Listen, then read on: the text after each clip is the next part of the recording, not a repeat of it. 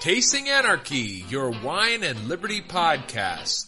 Join Mason and Jake each week as they try new wines and discover how much government is in your drink.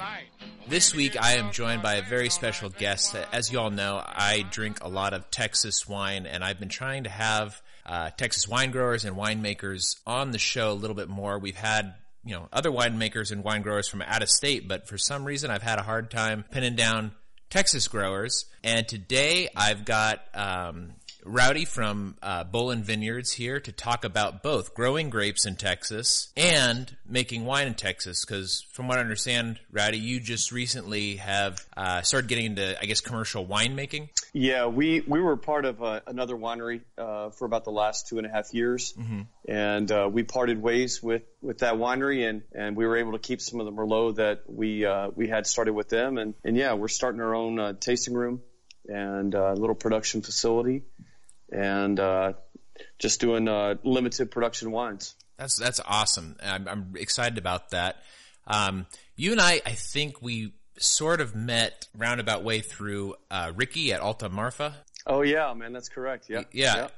And so, after you and I started chatting a little bit on Twitter, I just got kind of excited about what you guys are doing out there. I've got a couple of friends in Lubbock. I'm new to Texas. I'm actually from California originally. But I made a couple of friends out in Lubbock and realized that as I was buying all of these like really great Texas Hill Country wines, when you actually look on the bottle, a lot of them are grown in Texas High Plains. That's correct, yeah. And then they bring the grapes down there and make them down there, and it's it's a pretty area, so makes sense to have your tasting rooms and stuff down there. How did you end up getting into grape growing? I before we did our 10-second pause, I referenced another show that you were on, and I thought you had a really interesting story. You want to get into a little bit of like how did you get into grape growing, and like what are your roots in the grape growing and winemaking industry? Yeah, sure. So my family's been heavily involved in agriculture for a really long time. We ran sheep and goats on our ranches south of Midland, and I started riding horses when I was about 4 or 5, and getting out working with my granddad, and we'd move sheep in and we'd shear, and we'd keep some lambs and take some ewes to the auction, and so agriculture has kind of been in my blood for a really long time. And my next door neighbor, he was on a wheat harvest.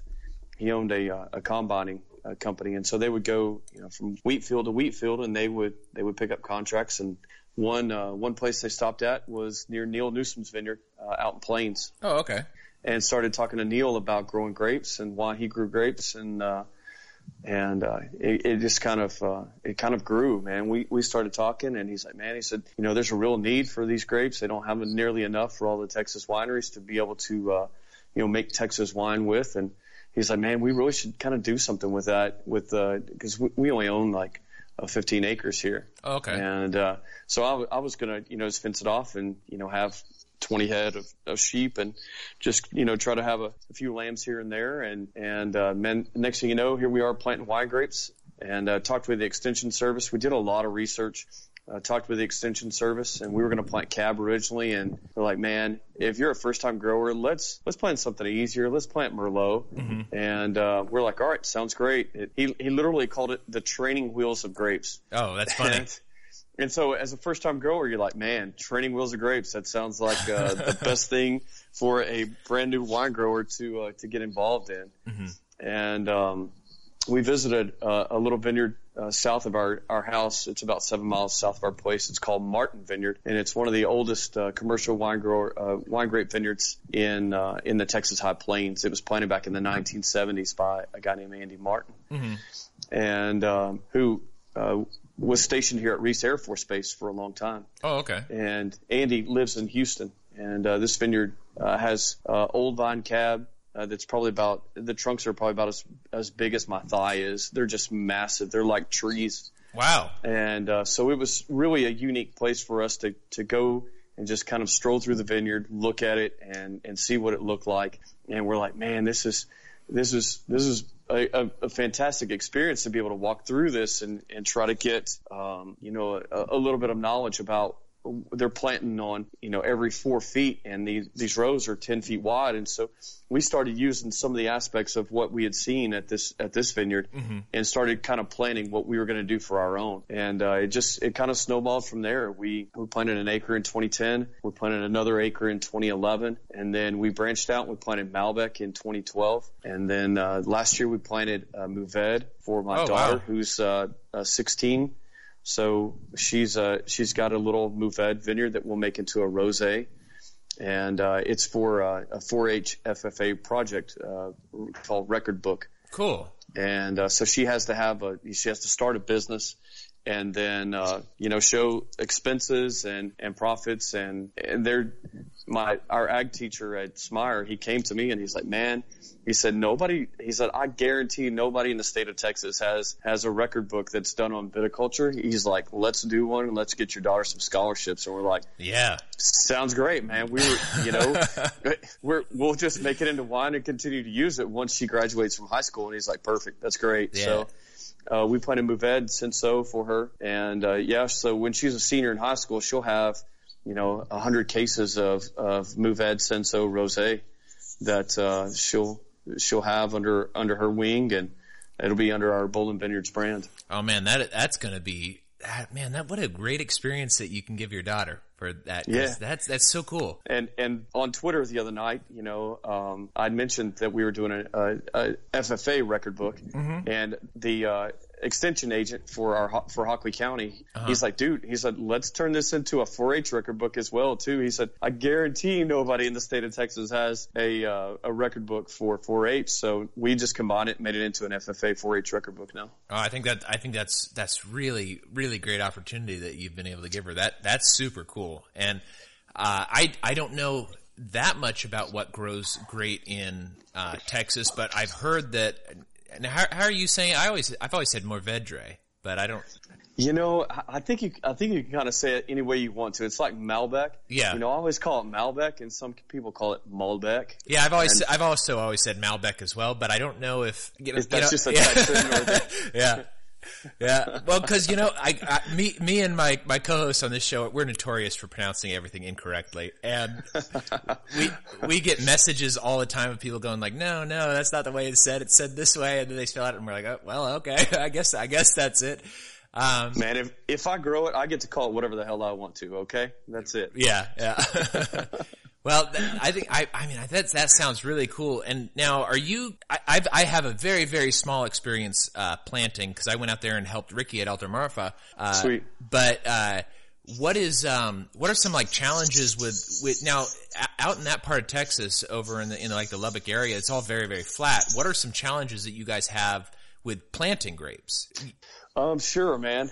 Normally we would plant with like an auger. And you would drill 1,100 holes an acre. Yeah. And so we switched to to where a tractor pulls a big disc and a big ripping shank, and we welded a box together, and we can plant like an acre in an hour instead of an acre in like a day. Wow.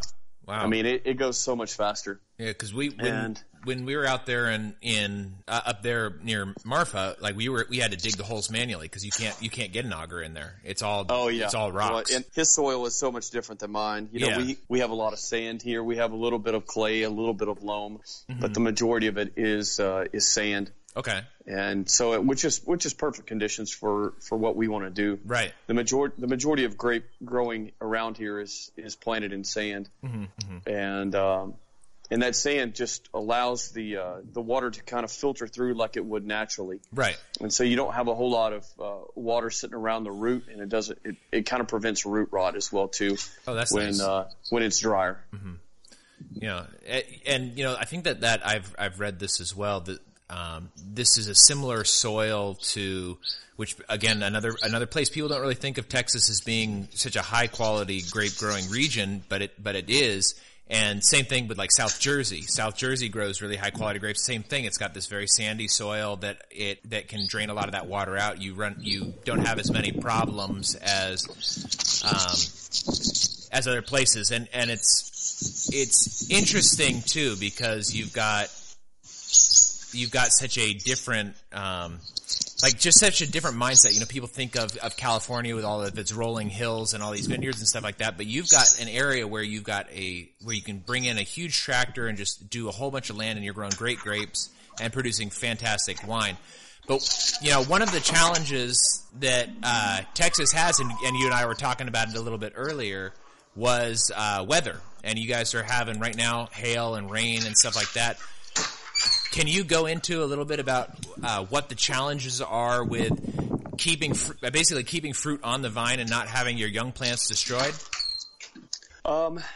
Yeah, sure. I mean, so it's a huge challenge for us to try to grow crops whenever you're fighting Mother Nature with hail and with rain and 60-mile-an-hour winds that can really be destructive with your vines. So with hail, you know, we have hail nets, and I was visiting with a buddy who has a vineyard south of Lubbock, and he got hailed out last year, kind of like I did this year, and started talking to him. I'm like, hey, Matt, how much are hail nets? And he told me, and I was like, man, that's perfect. You know, once we have a good crop this year, then, you know, I'll look at investing for some next year. And he's like, all right, cool. He said, here's the contact. Here's who you need to talk to. And then the next day you just get hammered. And, yeah, you know, I talked to him and I'm like, man, how'd your vines fare? And he's like nothing ever happened. Wow. He's like, you can stick we had a 60-mile-an-hour wind the other day, and he's like, you can stick your hand underneath the nets and you can't feel the wind blowing through that net. He's like, it is so protective. And he said he has video of the hail just sitting there just bouncing off the net, and it's not even coming close to touching the vines whatsoever.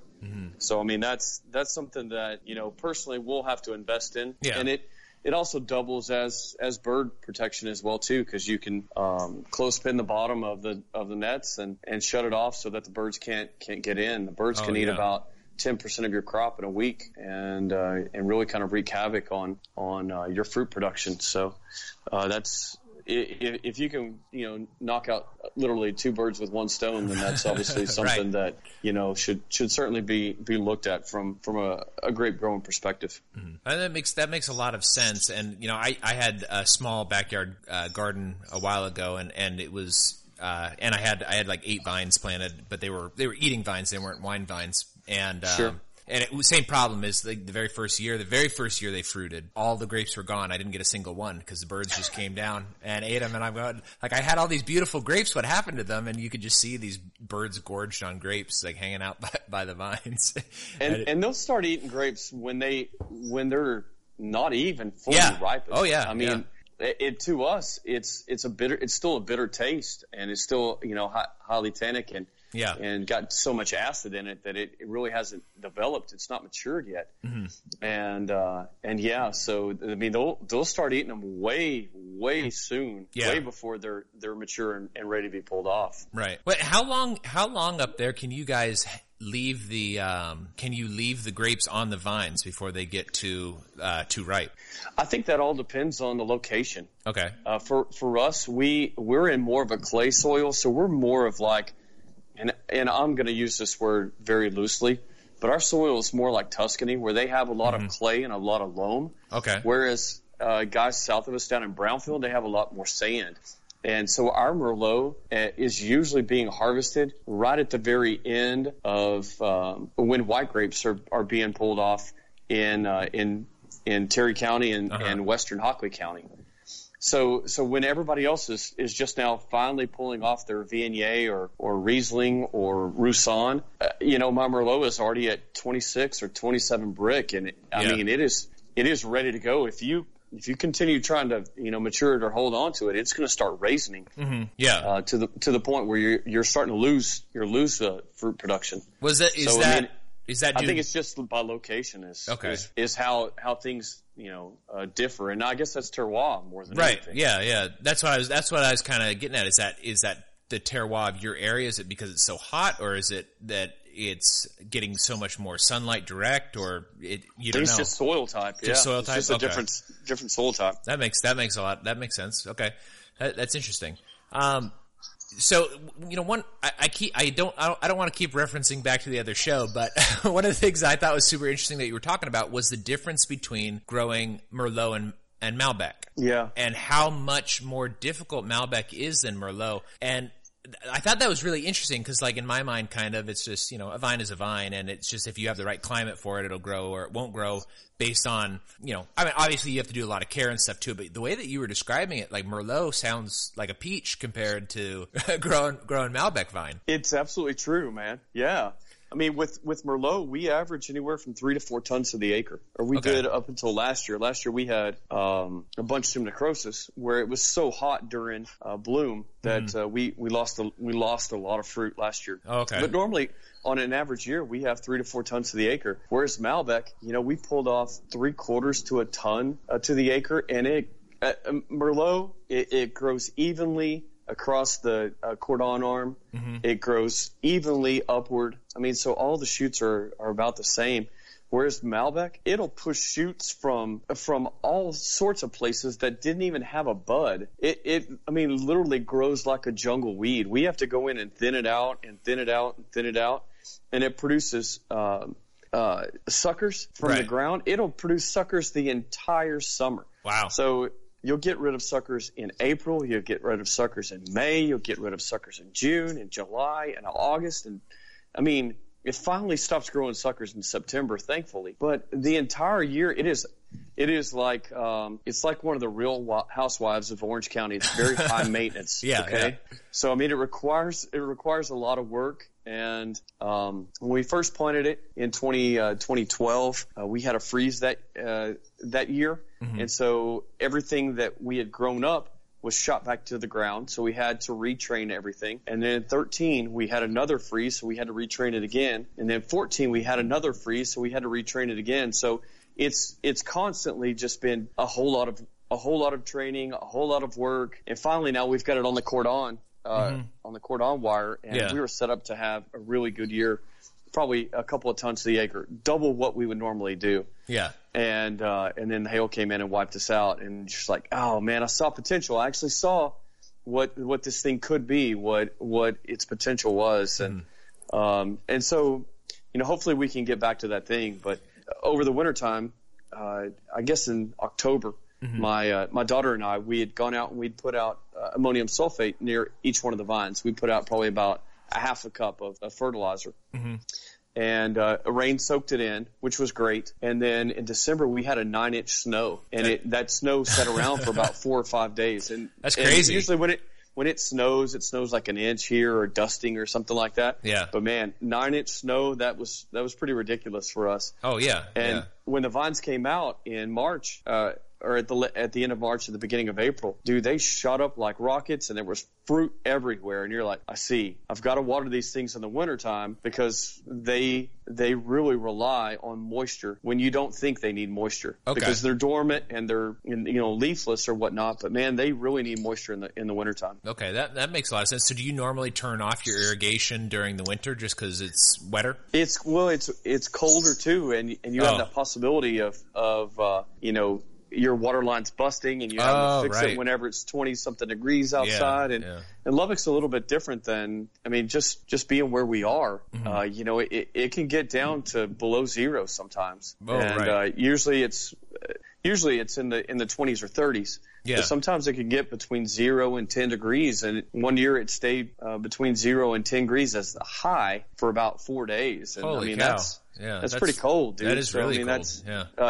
You really run the risk of having to fix a lot of irrigation. Yeah. If you continue to water during the wintertime. Okay. Well, that makes sense. But now one of the things too that I recall that you mentioned was that even though the Malbec was very difficult to grow, you had a fantastic wine that won some awards that was made out of your Malbec, and I think blended by some people nearby you as well. Is that correct? That's correct. Yeah, we used to be partners with in a winery called Trilogy Cellars, and it was our vineyard, Bolin Vineyards, and Steve Newsom, who has a Montessori Vineyards, mm-hmm. and he's in Sundown. Okay. And then Chase Hill, who has Crick Hill Vineyards, and he's just west of Levelland. So all three of us were based in Hockley County, and all three of us grew grapes around Levelland, which is about 25 miles west of Lubbock. Mm-hmm. And so we had this grand idea of just taking a ton of Malbec each and taking it to be made into wine, and then just kind of selling it and seeing what it did. And the next thing you know,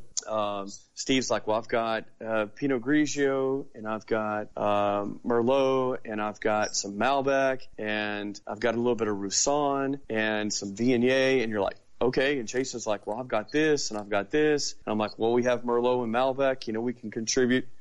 And next thing you know, Chase is like, well, my grandparents have this tasting room or this building in Levelland, and maybe we should go look at it. And here we go. We started a tasting room, and we had 7 different wines our first year.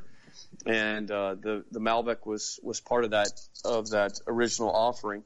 And so we all put in a ton of Malbec, and we turned it into wine. And it was all 3 on their own are really good, but man, once it came together, it was phenomenal. And it won double gold best of class at San Francisco. It was the top Malbec in the wine competition, and it won gold at Texom, which is hard to do, man. Yeah. Anytime that you win gold at Texom, you're doing something right. And it won several other awards, but it was a phenomenal wine. We still have a couple of cases of it, and I think I mentioned that, we open it up on special occasions or when we're cooking hamburgers and hot dogs out on the grill. I mean, it doesn't matter. It goes with just about anything, but it always holds a kind of a special place in our hearts for sure. Well, and was that experience what kind of drove you toward, basically making your own brand for being a winemaker? Yeah, it was. We had a great experience at Trilogy, and originally, we never got into it to get out of it more than anything. And one of our partners came to us and said, hey, we'd like to buy you 2 out, me and another partner. And we're like, okay, well that's weird, but all right. And he's like, well, we're starting this own brand, and we really need, a facility and things like that. And I'm like, all right, that's fine. So we accepted their offer and moved on. And we always knew that eventually we would start our own place. And so it was a good opportunity for us to transition from one winery into another. And so, yeah, we're starting our own place about half a mile south of our house and south of our home vineyard, and it'd just be a small tasting room, limited production wines, and we planted some Tannat right next to the tasting room. So, that sounds great. It'll have its own vineyard. My wife has fallen in love with Tannat. There's several Texas wineries that make it. Yeah. And she's like, I love this grape, and she's like, find me some vines. I'm like, all right, here we go. So we planted some Tannat for last month. Oh wow, that's going to be great. How long does Tannat usually take till it starts producing fruit?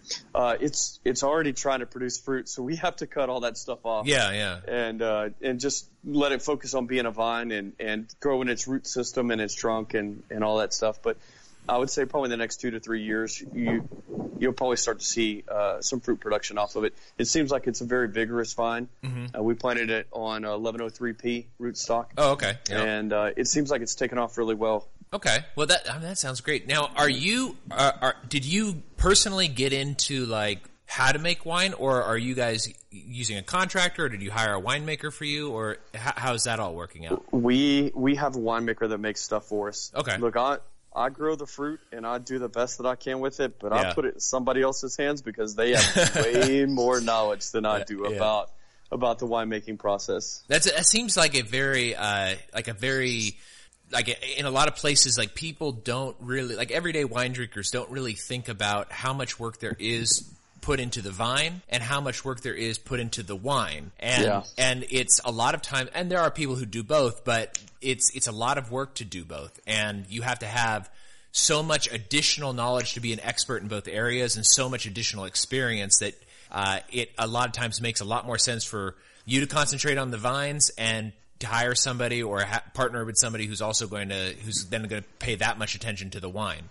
You're right. It absolutely makes sense. And so many of these people, they have the education and the training and the focus and the drive. They can appreciate the fruit that we give them, because they're looking at numbers, they're looking at pHs, and they're looking at TAs and brick. And I mean, they they like to see those numbers when they come in, but after that, they could care less what I'm doing out in the vineyard, you know? Right. So, I mean, they want me to be on the number whenever the fruit rolls in, but after that, they're like, man, you know, enjoy your winter time. We'll see you again in the fall. But no, we have it made, here locally in Lubbock. And, one of my former partners in Trilogy, he bought into Caprock. Okay. And so our wine is currently being made by the winemaker at the Caprock facility. Okay. All right. I think I know that one. I think I read about it on the Texas Wine Lover blog. It's transitioning over. They're bottling and selling wine as English Newsom Cellars. Okay. And with English being the owner of the facility there at Caprock, and Newsom being the grape grower and the operator of the facility. Yeah, Newsom I know for sure because I think I've read about Newsom. There's a Texas wine history book that I've been reading lately. I think Newsom is mentioned in that several times. Yeah, there's Neil Newsom who lives in Plains, and then Steve Newsom who lives in Sundown. Okay, and both of them are phenomenal grape growers. Yeah. I mean, they're highly regarded as some of the best in the state. Okay, yeah, and that whole area is for Texas the kind of like the end all be all of where Texas winemaking got started was there at Texas Tech, which I think was a different school back then, but like in the late 70s. That's correct. Yeah, it was Kim McPherson's dad, Doc McPherson, that was the original founder of Llano. And so they had planted Sangiovese and a whole variety of different vines as kind of a test. And then Kim still owns that test vineyard. Oh, cool.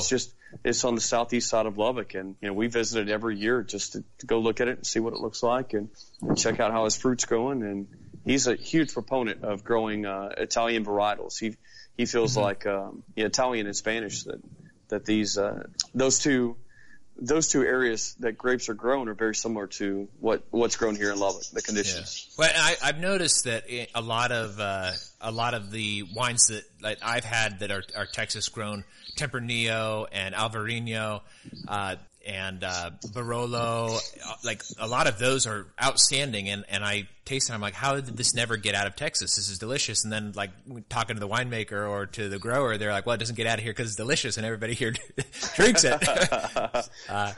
So that kind of brings me to my next question, which is, so you're now getting into winemaking, which I know is a heavily regulated field, and this is a libertarian podcast. So, have you guys had, and if you don't feel comfortable answering this, because I know you guys are still going through the process with licensing and all that sort of stuff, have you encountered anything that you kind of feel is sort of unreasonable with obstacles for getting licensed to be a winemaker? And if not unreasonable, just has it been an easy process for you? I don't know anybody who's ever gone through it personally, and so I've always wondered, like, getting your label approved, getting the ability to produce it, because it's such a highly regulated industry, and then you have multiple tiers. You've got the federal level and you've got the state level, and all of that. And new laws coming in on Texas too, about like 100% Texas grown certifications and things like that.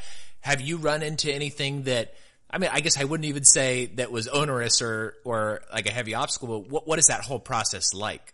Sure. So, we've kind of gone through it a little bit with Trilogy, but we had hired a lawyer to do that for us. So, okay. I mean, so that person was solely responsible for submitting all of our applications and filing paperwork and things like that. And I particularly didn't want to do that at this time. I wanted to learn more about the process and what it was like. And so my wife and we started researching it and figured out that, you have to do this and you have to do that. And being part of another winery in the past also helped, because, you're already familiar with a lot of these people and these processes of, submitted applications through COLA and TTB regulations and things like that. And so it wasn't nearly as cumbersome or as challenging as it would be for somebody who was getting into it for the first time. So it certainly helped by being part of a facility and an operation before. But yeah, it's not that daunting. It's time consuming. You have to go through each step, and you have to make sure that you're entering the information correctly. And you have to know a lot of terms, things that we were privileged to be able to learn before. And the process for getting federally approved took 94 days, and that had nothing to do with us. It's just a backlog Right. And the amount of workforce that's able to take care of each application and to review it. And then the application for TABC takes anywhere from 30 to 45 days, and we're about halfway through that process at this moment, where we've already submitted our paperwork, and they already have all of our information on file. So now we're just waiting for approval. But for TTB, there are several hurdles that you have to jump through, and you have to have an answer. You have to be able to explain to the person that's reviewing your application, and they have to be able to understand what your concept is and what your thinking is. And you even have to provide financial details about how much money did you get from the bank for your loan to be able to start this business. So you have to step out there and provide some information. And I think a lot of people are very I won't say closed-minded, but they're very personal. They don't want to give out a lot of that private information, and to them that almost be almost a privacy concern for them. But for us, we're like, hey, we already have wine sitting in a bottle that's in a shiner that's sitting over at Caprock that's unlabeled, and we kind of need to get this process going. So let's get this thing started. We really don't care what kind of questions you have for us. Whatever you need. Here we are. We've got that information. Okay, that's good that it wasn't that difficult. Like I've had some experiences with various levels of government where sometimes they lose your paperwork, or they ask you all this stuff that doesn't make sense, or the forms don't make any sense.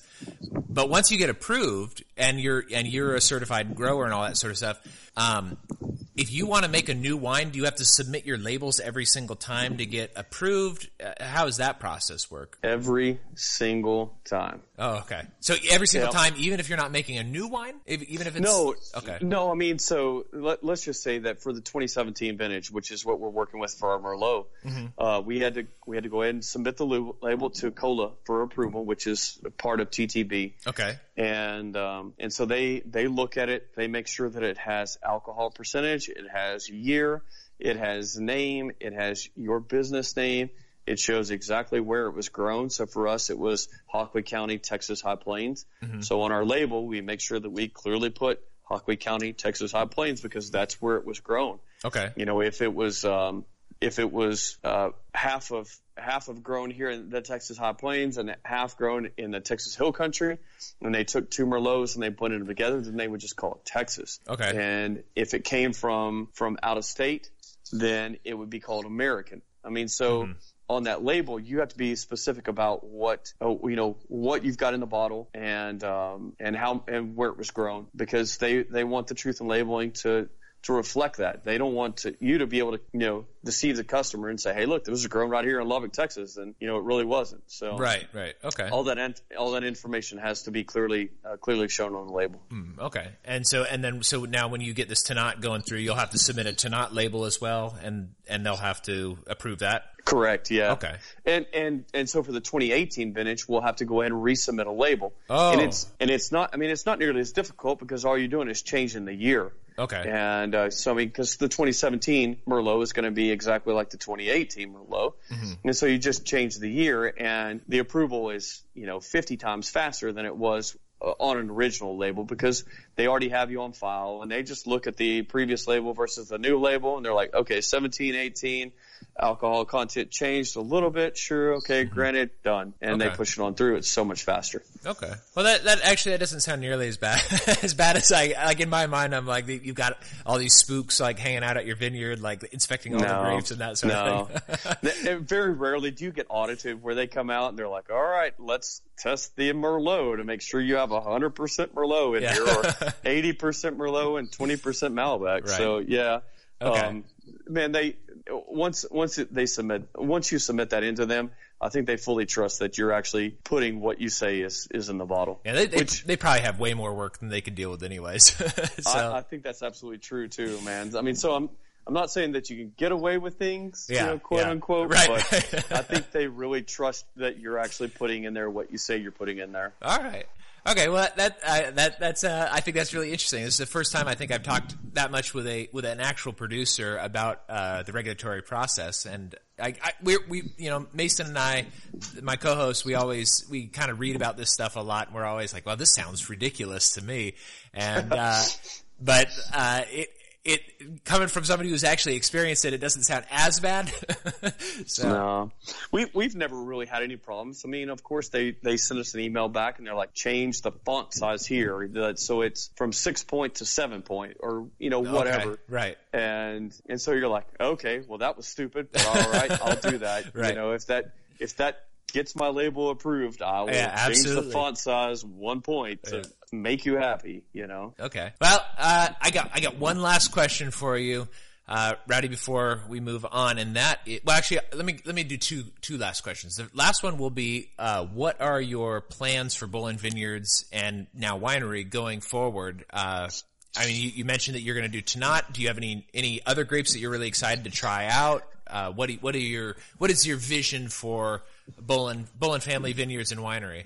So for this year, we'll have 4 different wines. We'll have when we open in July or August, we'll have a Merlot that's from 2017 that is absolutely phenomenal, and I guarantee that when we submit it to some of the award competitions, I'm going to win a belt buckle. Nice. Or a saddle or some really big award, because this Merlot is really phenomenal. We held it to 27.5 brick. It's the longest that we've ever had it held onto it, and so it hung out on the vines between 25 brick and 27 for about another 2 to 3 weeks. So it got way more hang time, way more sun exposure. And I can't tell you what a huge difference it made between the 2016 vintage and the 2017 vintage. It is absolutely crazy. So we kind of know what our standard and what our mark is, where we want to shoot to.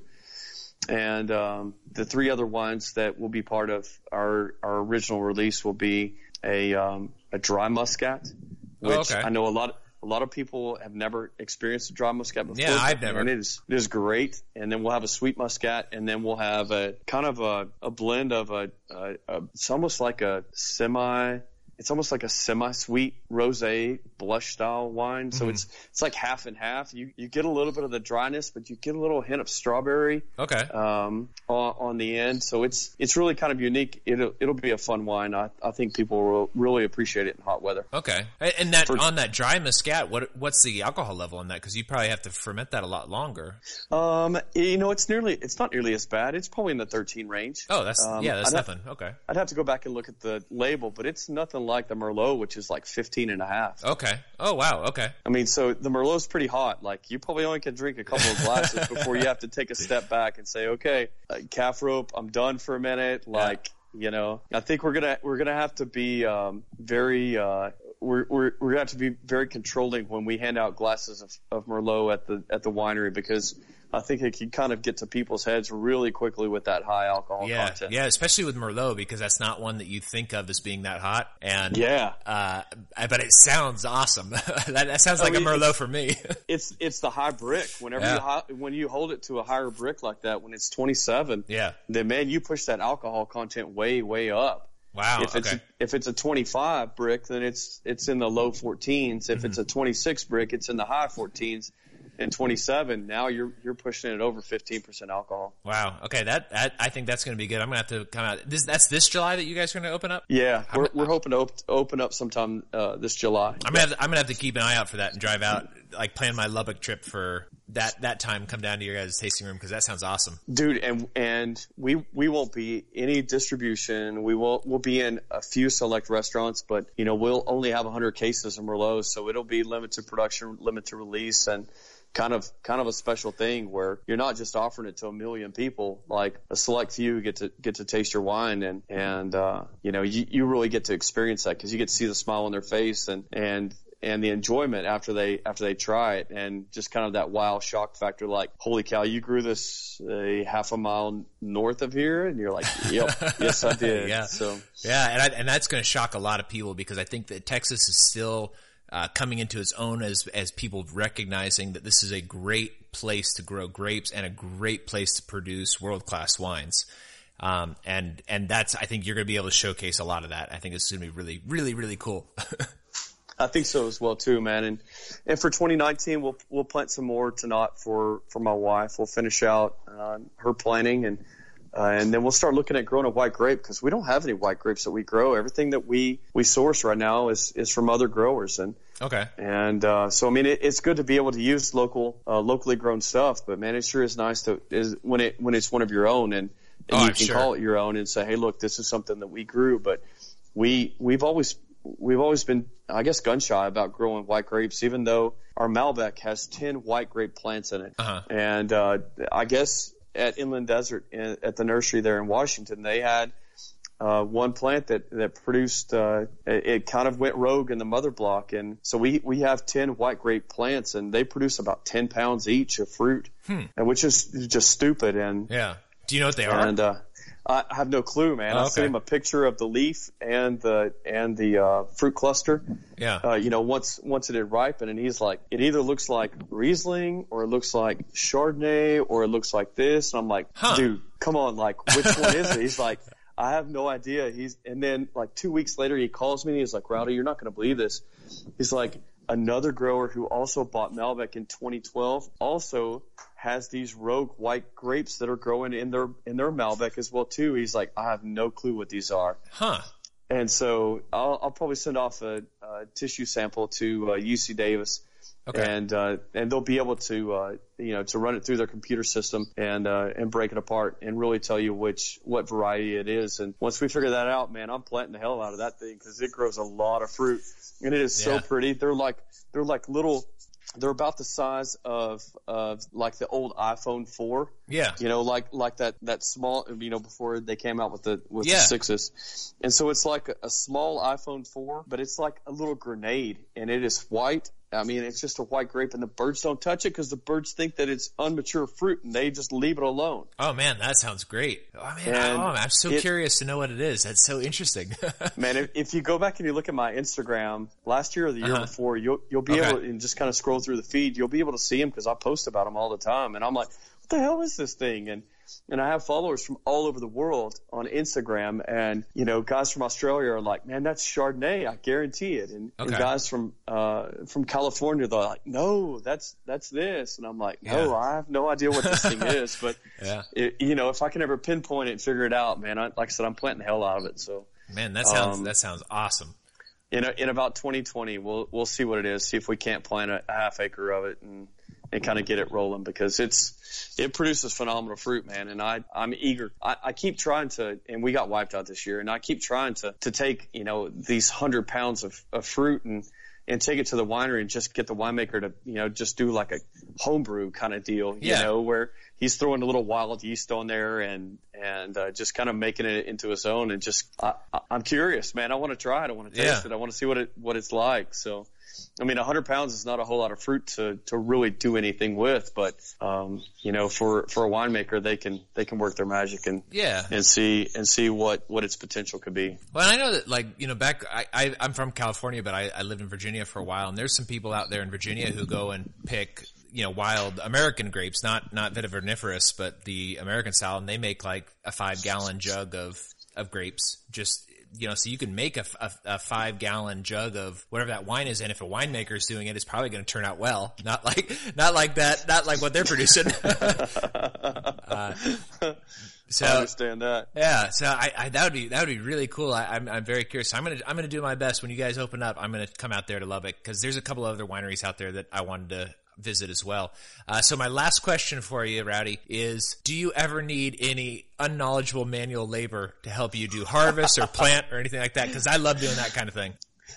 Yeah, absolutely. What little fruit we have out this year, we're probably going to try to hand harvest it, and we'll just do a wild field blend of whatever it is. Okay. If it's a half a ton of Merlot and a half a ton of Malbec, and just try to make, 50 cases or whatever. And dude, you talk about ultra limited production. That's like $100 a bottle kind of thing.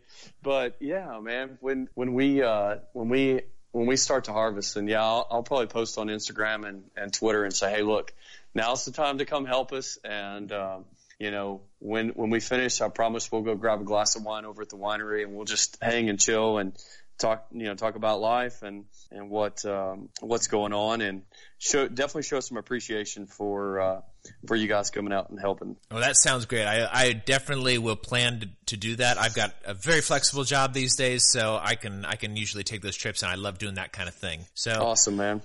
Do you have anything that you want to plug for the listeners? Anywhere that they can reach out to you if they want to? Or you said right now your wines are not really widely available, but I guess they would probably want to follow you on Instagram and Twitter just to keep an eye out for when it does become available.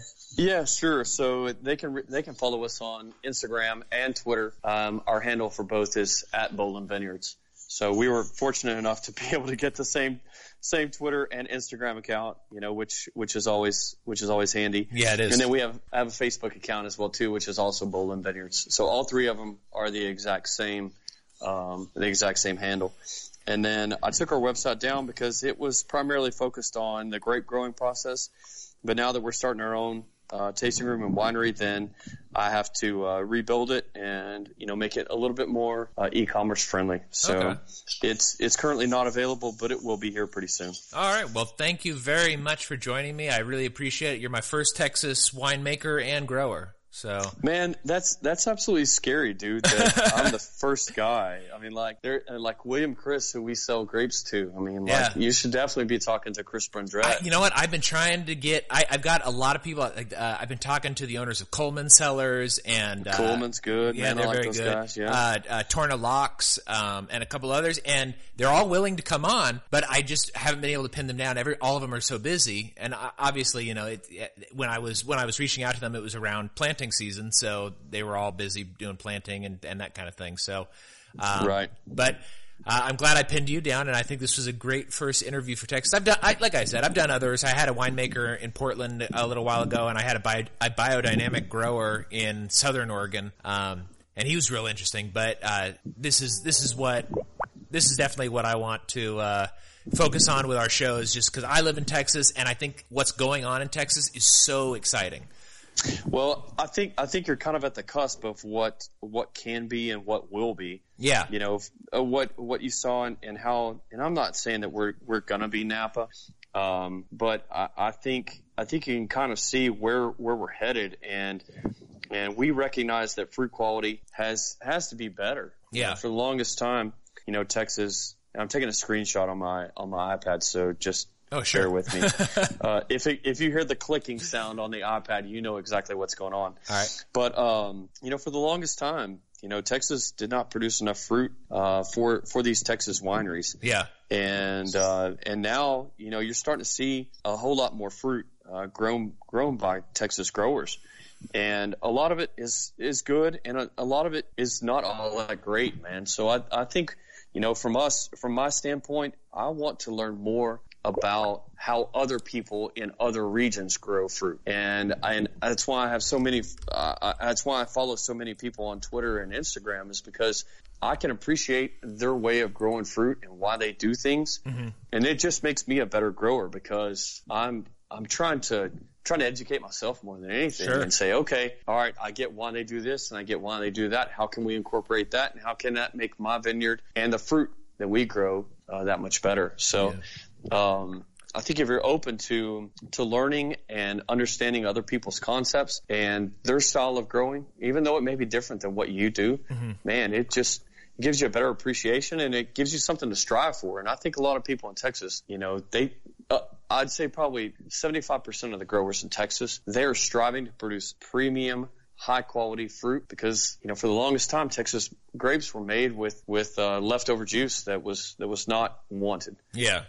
I'm not naming names here, but right.